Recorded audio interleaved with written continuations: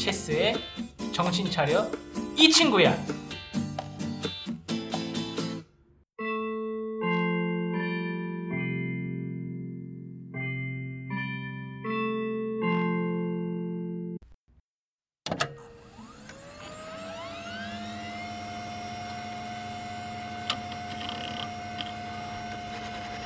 아니 선생님, 여긴 어디예요? 이게 뭐예요? 웰컴 투 채굴 월드. 채굴월드요? 야, 정차요. 지금 때가 어느 때인데 학교 공부를 먹고 살 거야? 채굴을 해야지. 근데 채굴 한물 간 거 아니에요? 뭔 소리야. 채굴 이제 시작이라고. 선생님, 근데 이거 채굴장 냉방 시설도 없고 그런데 불나면 어떡하시려고요? 딱 보니 뭐 전재산 다 털었구만. 야, 하이리스크 하이리턴 모르냐? 니들 나 부자 된 다음에 돈 달라고 하지 마라. 근데 채굴장이 비트코인 채굴 말고도 사용 사례가 있어요? 채굴장으로부터 나온 열로 농작물 재배 같은 걸 한다고는 했는데 생산량이 얼마나 되는지는 모르지. 아니 이게 근데 타닥타닥 이게 무슨 소리지? 이상한 냄새 나는데. 뭔 소리야? 니들 안 씻은 거 아니야? 오! 여기 불이다! 불이야! 도망가자! 야이씨, 도망가지 말고 꺼 임마!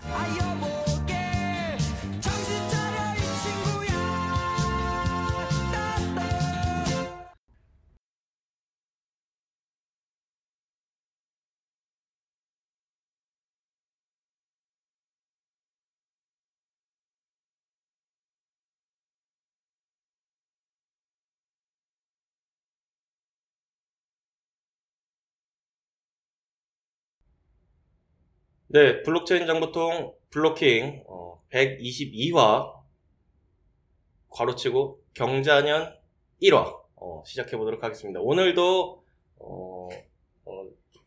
새해 까치마냥 어떤 이제 좋은 소식을 불러올 것만 같은 또 체스씨와 기린씨 나와 계십니다. 안녕하세요. 안녕하세요. 조금 오프닝 멘트가 구렸죠? 이게 뭔가 멋있게 하려다가 제사를 갉아먹는. 그러게. 다음부터 이런 거 안 해야겠어. 아무튼 새해가 밝았습니다. 한 해 동안 고생하셨는데 일출이나 이렇게 새해 어떻게 맞이하셨나요? 일출을 봤어요. 네, 가족들이랑. 네. 기린 씨는? 저는 그냥 TV로 보신각 종치는 걸 봤는데 이번에 류현진이랑 팽수 네. 이렇게 치더라고요. 그래가지고 이제 그냥 가족끼리 집에서 TV 보면서 집에서 치킨 먹으면서 봤습니다. 팽수 또 좋아하시니까. 그래서 저 같은 경우는 지난주부터 계속 몸이 이게 안 좋아가지고 좀 새해도 그냥 집에서 좀 조촐하게 있었던 것 같아요. 종치는 것도 그냥 안 보고 있었는데, 좀 이게 이번 감기가 좀 아픈 거는 그냥 없어지는데 자꾸 이렇게 계속 붙들고 있는 듯한 느낌? 체스 씨는 미리 겪으셨으니까 아시리라 생각되는데, 저 이번에 저 녹음 오면서 지난주 코인 산책을 다시 들어봤는데 위태위태 했더라는 이게 자꾸 목이 잠기니까 좀 힘들었는데, 오늘은 그래도 좀 컨디션이 괜찮아서 잘할 수 있을 것 같았는데 또 본녹음 들어가니까 또 이게 쉽진 않더라고요. 아무튼 좀 지난주에 이어서 목소리가 원활하지 않은 점에 좀 양해를 구할 청취자분들이 계시겠죠. 아무튼 양해 부탁드리겠습니다. 자, 그러면 경자년 1화 주제에 대해서 또 발표해 주시죠. 이번 1화 주제는 새해답지 않은 조금 이제 우울할 수도 있는 얘기인데, 이제 암호화폐 세금 문제, 기재부 대 국세청, 이제 요런 주제를 가져왔어요. 그래서 이제 얼마 전에 기사가 났는데, 이제 먼저 난 기사는 빗썸에 803억 과세, 그래서 국세청은 외국인 가상화폐 소득세 대신 내라 논란, 요게 이제 났고, 그 뒤에 이제 기재부가 현행법상 암호화폐 거래 이익에 소득세 부과 못해, 이제 요런 기사가 이렇게 났어요. 저는 이 기사를 보면서 좀 많이 황당하고, 한편으로는 이제 좀 화도 나는 게 뭐냐면은, 이거 비트코인 사기라 그러고 이거 뭐 아무것도 아니라고 화폐도 아니라고 그러는데 소득세를 내라고 그러는 게 저는 너무 황당한 거예요. 그러니까 아무 의미 없는 종이 쪼가리라고 막 이제 데이터 쪼가리라고 하는데 그 데이터 쪼가리에 왜 소득세를 내라는 걸 왜 그게 어떻게 그 얘기가 나오는 거면 외국인 소득세를 또 이제 국내에서 이제 내라고 하는 것 자체가 또 한편으로는 국가 정부기관 내에서도 이제 이 한 사안을 바라보고 전혀 다른 상반된 입장을 보이니까 그래서 요거는 이제 좀 한번 생각해 볼 필요가 있다. 이 기재부는 사실은 이제 뭐 외국한 거래라든지 이런 우리나라 각종 그 금융 거래를 이제 관장을 하죠. 그러니까 금융위랑 뭐 금감원 이런 데랑도 아주 긴밀하게 운영하고 또 기재부에서 그 또 관리 뭐 이렇게 표현하면 좀 그런데 한국은행이 있어요. 그러니까 돈을 찍어내는 걸 직접적으로 관리하는 그 부처가 이제 기재부인데 그러다 보니까 이제 소득이 되려면 이걸 화폐로 인정해야 되는 꼴인데 이제 기재부 입장에서는 이게 아직 준비가 안 되는데 국세청에서는 그 소득세를 내라 그러니까 이제 기재부에서는 좀 황당할 수밖에 없는 그런 상황인 것 같아요. 그래서 이제 이거는 그 말 그대로 정부가 아니라 좀 깡패가 아닌가 그러니까 거의 삥 뜯는 수준의 그렇죠. 네, 사실 외국인 그러니까 빗썸이 그동안 세금을 안 낸 것도 아니고 이번에 세금 거둔 거는 외국인 소득세를 갑자기 빗썸에서 걷겠다고 하니까 그래서 기사가 났더라고요. 일단은 뭐 빗썸이 뭐 803억 원을 일단 냈다. 그리고 이제 국세청 고소하겠다. 근데 사실 고소해도 이거 사실 내기 전에는 안 낼 수 있는데 낸 돈 돌받기 어렵거든요. 아니 근데 이게 저는 803억 원을 어떻게 책정한 건지에 대한 좀 설명이 있어야 하지 않나. 좀 그래서 과연 정확한 이제 수치에 의해서 계산이 돼서 이제 803억 원이라는 숫자가 나온 건지 아니면은 뭐 그냥 빗썸 그 사이트에 있는 그 차트 보고서는 아이 거래량이 요 정도 됐으니까 요 정도 받으면 되겠구나 해가지고 803억 원이 나온 건지 이게 이제 빗썸 자체가 이제 액수가 크기 때문에 그 보고하는 게 있어요. 자료가 있어요. 공시 자료가 반드시 있어요. 그러니까 그 매출액이라고 해야 되나? 이게 100억이 이상 되면은 반드시 연도별로 회계 자료를 공시해야 되죠. 그래가지고 이제 그 기준에 따른 거예요. 그거는 이제 뭐. 근데 그 기준은 이제 어쨌든 간에 회계사가 그 회계 감사까지 다 받은 자료이기 때문에 하여튼 간에 근거는 그 데이터의 그 수치에 대한 근거는 아마 있을 거예요. 하지만은 그 수치에 따라서 이거를 내야 되는 그 법령이 있느냐가 이게 중요한 거거든요. 그러니까 그 수치가 데이터 쪼가리라고 한다면은 그러니까 이런 거예요. 내가 집에다가 체스코인이라는 거를 종이에다가 100만 원어치 체스코인을 발행했다고 그래요. 그러니까 아무도 인정 안 해주잖아요. 근데 내가 이걸 갖고 있다라고 신고는 했어요. 이 데이터 쪼가리를. 그러니까 그 신고에서 내가 100만 체스코인을 갖고 있다라는 건 사실이지만은 이거를 과세 대상이냐고 한다는 거는 다른 문제예요. 그러니까 확실히 그러니까 어쨌든 빗썸 소득에 대한 데이터를 정부가 가지고 있다고는 하지만 그 데이터를 어떤 식으로 가공을 했길래 803억 원이라는 세금이 나왔는지에 대한 그 어떤 시기라고 할까요? 그런 게 나와 있는 게 없다 보니까 뭐 차라리 일본은 뭐 저번에 소개해드렸듯이 그 세금을 50%를 떼간다. 암호화폐 소득에 대한 50%를 떼간다. 그러면은 뭐 그래 얘네 소득 얼마니까 그럼 그 50% 해서 요만큼이 나오겠네. 이거를 알 수 있는데 사실 우리나라는 아직 그게 없기 때문에 좀 그게 곤란하다고 우리가 이렇게 다뤘었는데 바로 그런 어떤 그 구체적인 그 설명 없이 803억 원이라는 숫자가 딱 나오니까 이걸 보는 사람 입장에서는 좀 혼란스러울 수도 있겠다. 이게 지금 정부가 물론 잘하는 것도 있어요. 하지만은 못하는 거는 못하는 거에 대한 비판은 반드시 받아야 된다고 생각하는데 이거는 못하는 거예요. 새로운 기술에 대해서 열린 마음으로 공부를 한 게 아니라 그러니까 인정도 안 하고 돈만 뜯어가는 거는 이건 진짜 후진국 깡패들이나 하는 거거든요. 원래 예전에 그러니까 우리가 맨날 욕하는 정부들 있잖아요. 그러니까 뭐 역사적으로 했을 때 거의 사회주의 국가들 재산 몰수해가지고 근거도 없이 그냥 뭐 부자들은 나쁘다 이렇게 뭐 해가지고 때리는 것처럼 이것도 그러니까 돈을 버는 행위에 대해서 이게 적법한지 아닌지에 대한 근거랑 그 다음에 그 근거에 대한 판단이 아니라 그냥 너 돈 많이 벌었으니까 너 돈 가져와. 이거는 전형적으로 예전에 그 러시아 혁명 이런 때 이제 부자들 재산 몰수하는 이런 과정이거든요. 근데 이거는 그 퇴보하는 과정이라고 저는 보여져요. 그러니까 이런 거는 진짜 좀 그러니까 이거를 그냥 이 현상에 대해서 그냥 웃으면서 넘어가야 된다고 생각하지는 않거든요. 이거는 엄연히 강탈행위거든요. 그렇죠. 사실 그러니까 웃긴 게 정부 입장도 통일되지 않았는데 그냥 국세청이 그러니까 사실 국세청도 웃긴 게 너무 웃긴 게 전 뭐였냐면 이게 뻔히 알잖아요. 뻔히 안다는 게 지금 다 사회에서 워낙 화두가 되고 있고 이슈가 워낙 많이 터졌고 이게 지금 하루 이틀 된 일도 아니고 작년 재작년부터 뭐 법적 이슈가 되니 많이 그다음에 뭐 특검법 통과된 지 뭐 지금 한 달도 안 됐는데 지금 다 이슈인 거 알면서 그냥 때렸단 말이에요. 네. 그리고 기재부랑 싸울 거 안단 말이죠. 근데도 이렇게 때렸다는 거는 그냥 뭐 아무 생각 없이 정말 체스님 말대로 태보한 행동을 하고 있는 게 아닌가 싶어요. 예. 국세청이 개인적으로 좀 그 세뱃돈을 받고 싶지 않았나. 뭐 그랬을 수도 있어요. 딱 새해 앞두고 좀 그렇게 생각이 드는데 아니 근데 국세청은 그렇다 치고 또 기획재정부는 또 입장에 상반된 그 입장을 보여줬는데 이거에 대한 원인은 어떻게 생각하세요? 당연하죠. 그건 당연할 수밖에 없는 게 그건 원화에 대한 도전이에요. 이걸 인정해버리면. 그러니까 암호화폐에 대한 과세를 낸다는 건 암호화폐를 소득으로 인정해버리면은 원화와 비슷한 위치로 올려놓는 거예요. 그게.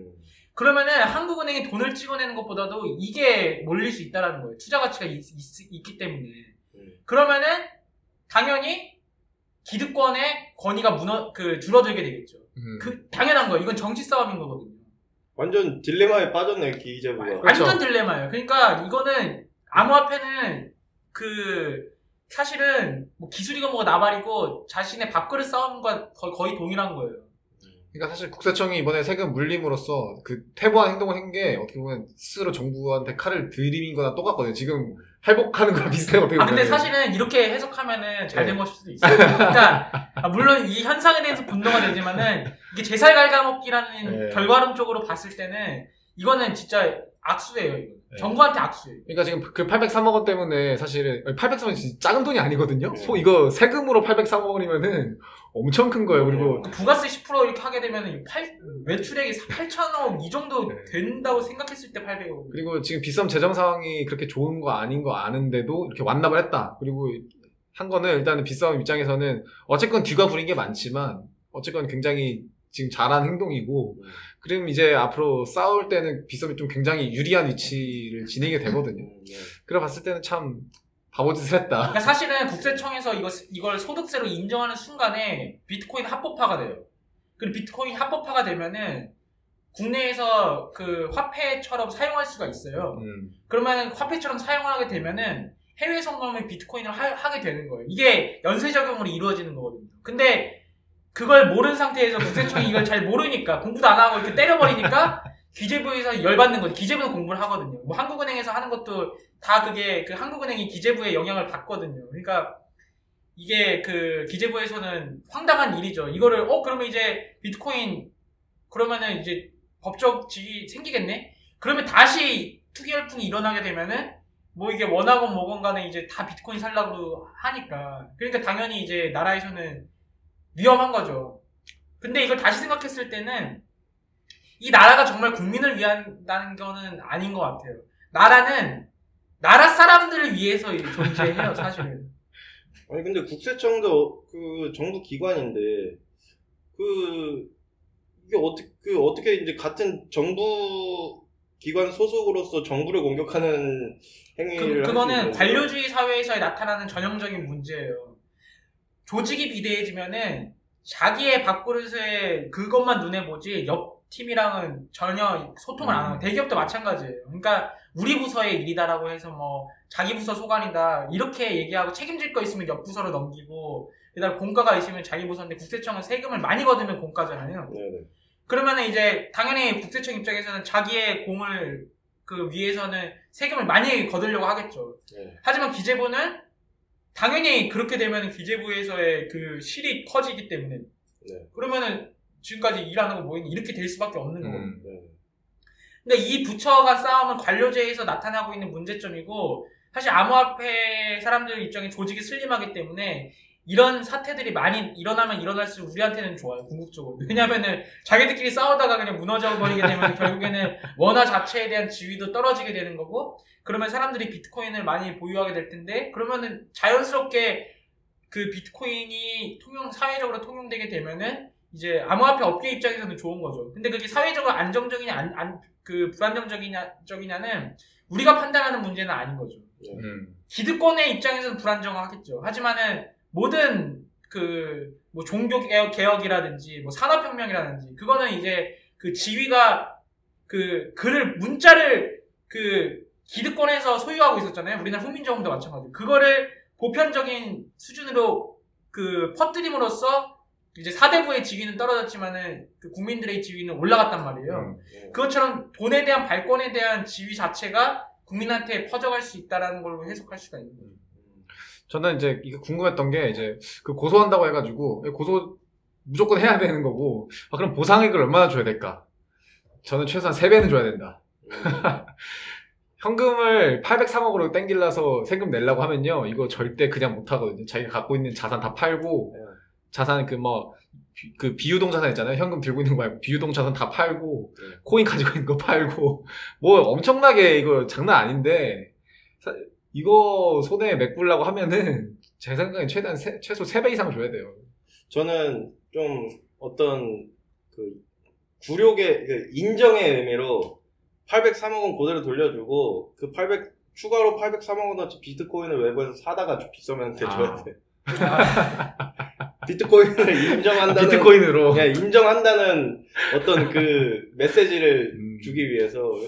왜냐면 안 그러면 이게 그냥 진짜 그거 그냥 요즘에 이슈되는 거 있잖아요. 그러니까 파서 뭐 아님 말고식 아님 말고식 수사 뭐 이런 얘기가 많은데, 뭐 특정 정치를 논하는 건 아니지만 어쨌든 좀 국세청도 그런 식으로 한번 찔러보고 내면 땡기고 이게 언제든지 이게 이럴 수 있거든요. 안 내면은 안 내고 뭐 그래 말어 너 좀 이런 식으로 할 수가 있으니까 이런 세금 문제는 진짜 깔끔하게 좀 자기네들이 좀 적법하지 않은 그런 절차를 밟아서 세금을 이제 추징했다면 이제 그거에 대한 대가도 당연히 치러야 되는 게 맞다고 이렇게 생각이 듭니다.